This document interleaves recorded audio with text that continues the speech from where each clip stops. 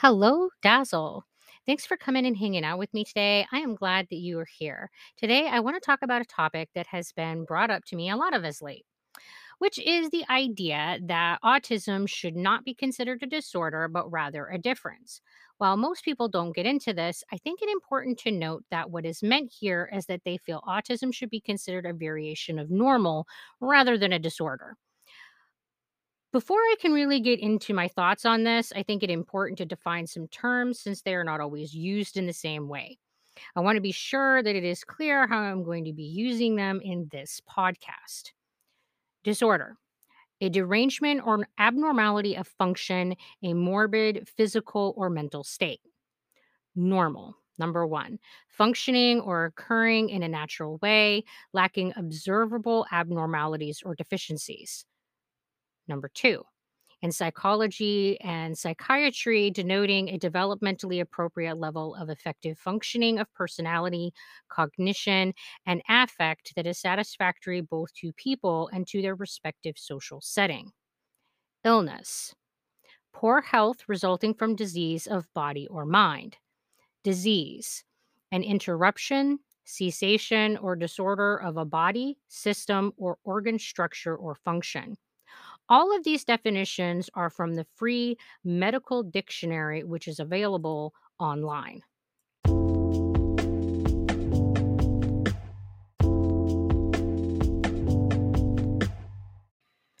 Now that we have established the manner in which we are using these terms, I think that we can get into some of my thoughts on this topic.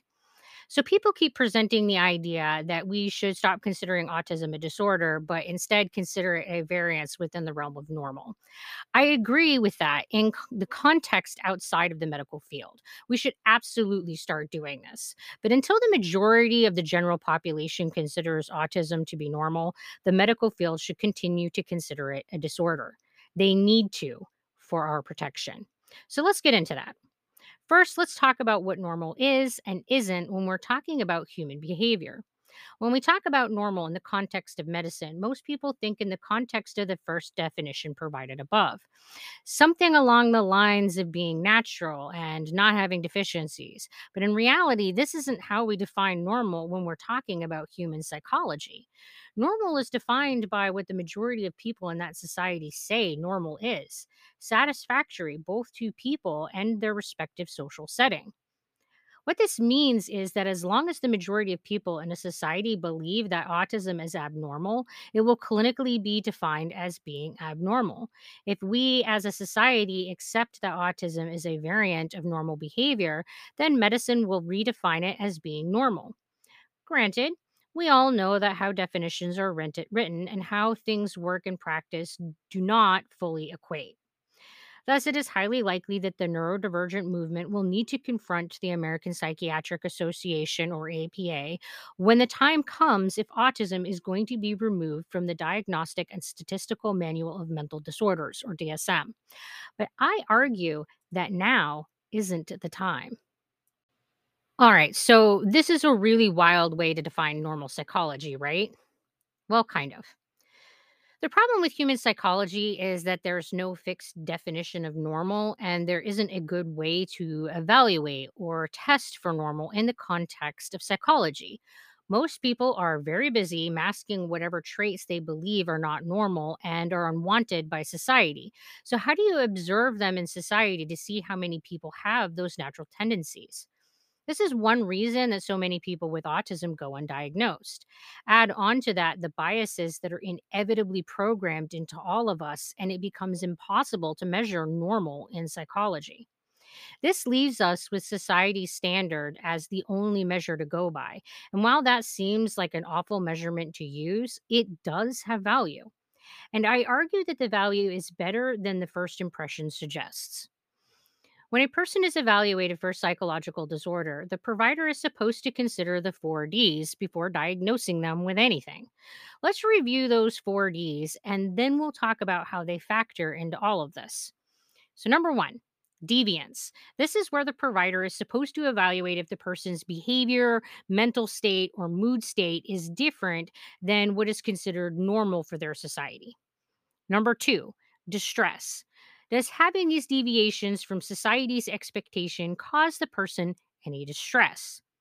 Number three, dysfunction. Does having these deviations from society's expectation cause the person any dysfunction? Number four, danger. Does having these deviation put the person or those around them in any danger? Mental health disorders are all about how well a person functions and feels within their society. Thus, how society defines normal is rather essential to being able to help people better adapt to the conditions in which they're expected to live within. A mental health diagnosis is actually a diagnosis that declares that there is an impairment in the person's ability to live well within their community. So let's look at all of this in the context of an autistic person. Society currently believes that I am not within the realm of normal. Autism is classified as a disorder because I have behaviors, a mental state, and mood states that are deviations from what society considers normal. Not feeling like I am wanted within the community and feeling like I'm an outsider causes me emotional distress. Needing to mask my autistic traits causes me emotional distress. Because I don't behave in ways that others consider normal, I frequently struggle in social interactions. And this struggle in social interaction has caused me to have difficulties with employment. This is a dysfunction because it is impairing my ability to provide myself with monetary needs. There have been a few times in my life that I've been so distressed by feelings of not belonging, being unwanted, and not being able to perform work well that I have been suicidal. Being suicidal means that there is a danger to myself. This means that as someone with autism, I meet the criteria for the 4Ds of diagnosis. Psychology is about helping people reach a state of balance with their differences in society. High quality healthcare providers would first focus on ensuring that the safety needs are met. Then they would address the dysfunction, as this could impact essential needs such as food and shelter. Employment assistance would be essential, or assistance with disability. Once the needs have been addressed, the emotional distress should become the focus. Trauma care should be provided so that the person can work to a state of personal acceptance. All of this care is based upon the understanding that this person must live in the society that currently exists and help them live as well as they can while being seen as a person that is not normal. As long as the majority of people in society believe that autistics are not normal, they will treat us as though we are not normal. This means that our needs will not be recognized, let alone considered or accommodated. We will continue to feel that we must mask to maintain our safety and functional level within society. We will continue to feel distress because we will know that we are not considered equal to others. We will continue to feel unwanted. We will continue to struggle in the environments that where we are expected to work, socialize, and live. This means that many of us will have areas of dysfunction. Autistic youth are 6 times more likely to attempt suicide and twice as likely to die by suicide and at a significantly younger age when compared to their non autistic peers, which means that as long as we are experiencing this distress and dysfunction, we are in danger. Autism is associated with an increased risk of mortality from all causes. When you consider that having the diagnosis of autism means that you are more likely to die from anything and everything else, it is difficult not to consider it as having a significant impact on a person's health and well being. When something is associated with increasing mortality risk, we generally consider it a disease or an illness. While it is not believed that having autism is the direct cause of this mortality risk, having autism does mean that you are likely to die younger than someone that doesn't have that diagnosis. This correlation exists because of our dysfunction and danger risks due to society not considering us normal. Until society has accepted autism as being normal, the medical field cannot. Why? Because if the medical field considers autism normal before society does, it will leave all of us without any assistance. If autism is not considered a medical disorder, it cannot be considered a disability, which means that we would no longer be protected by the American Disability Act for reasonable accommodations. It means that it would no longer be a protected status, which people could not discriminate against.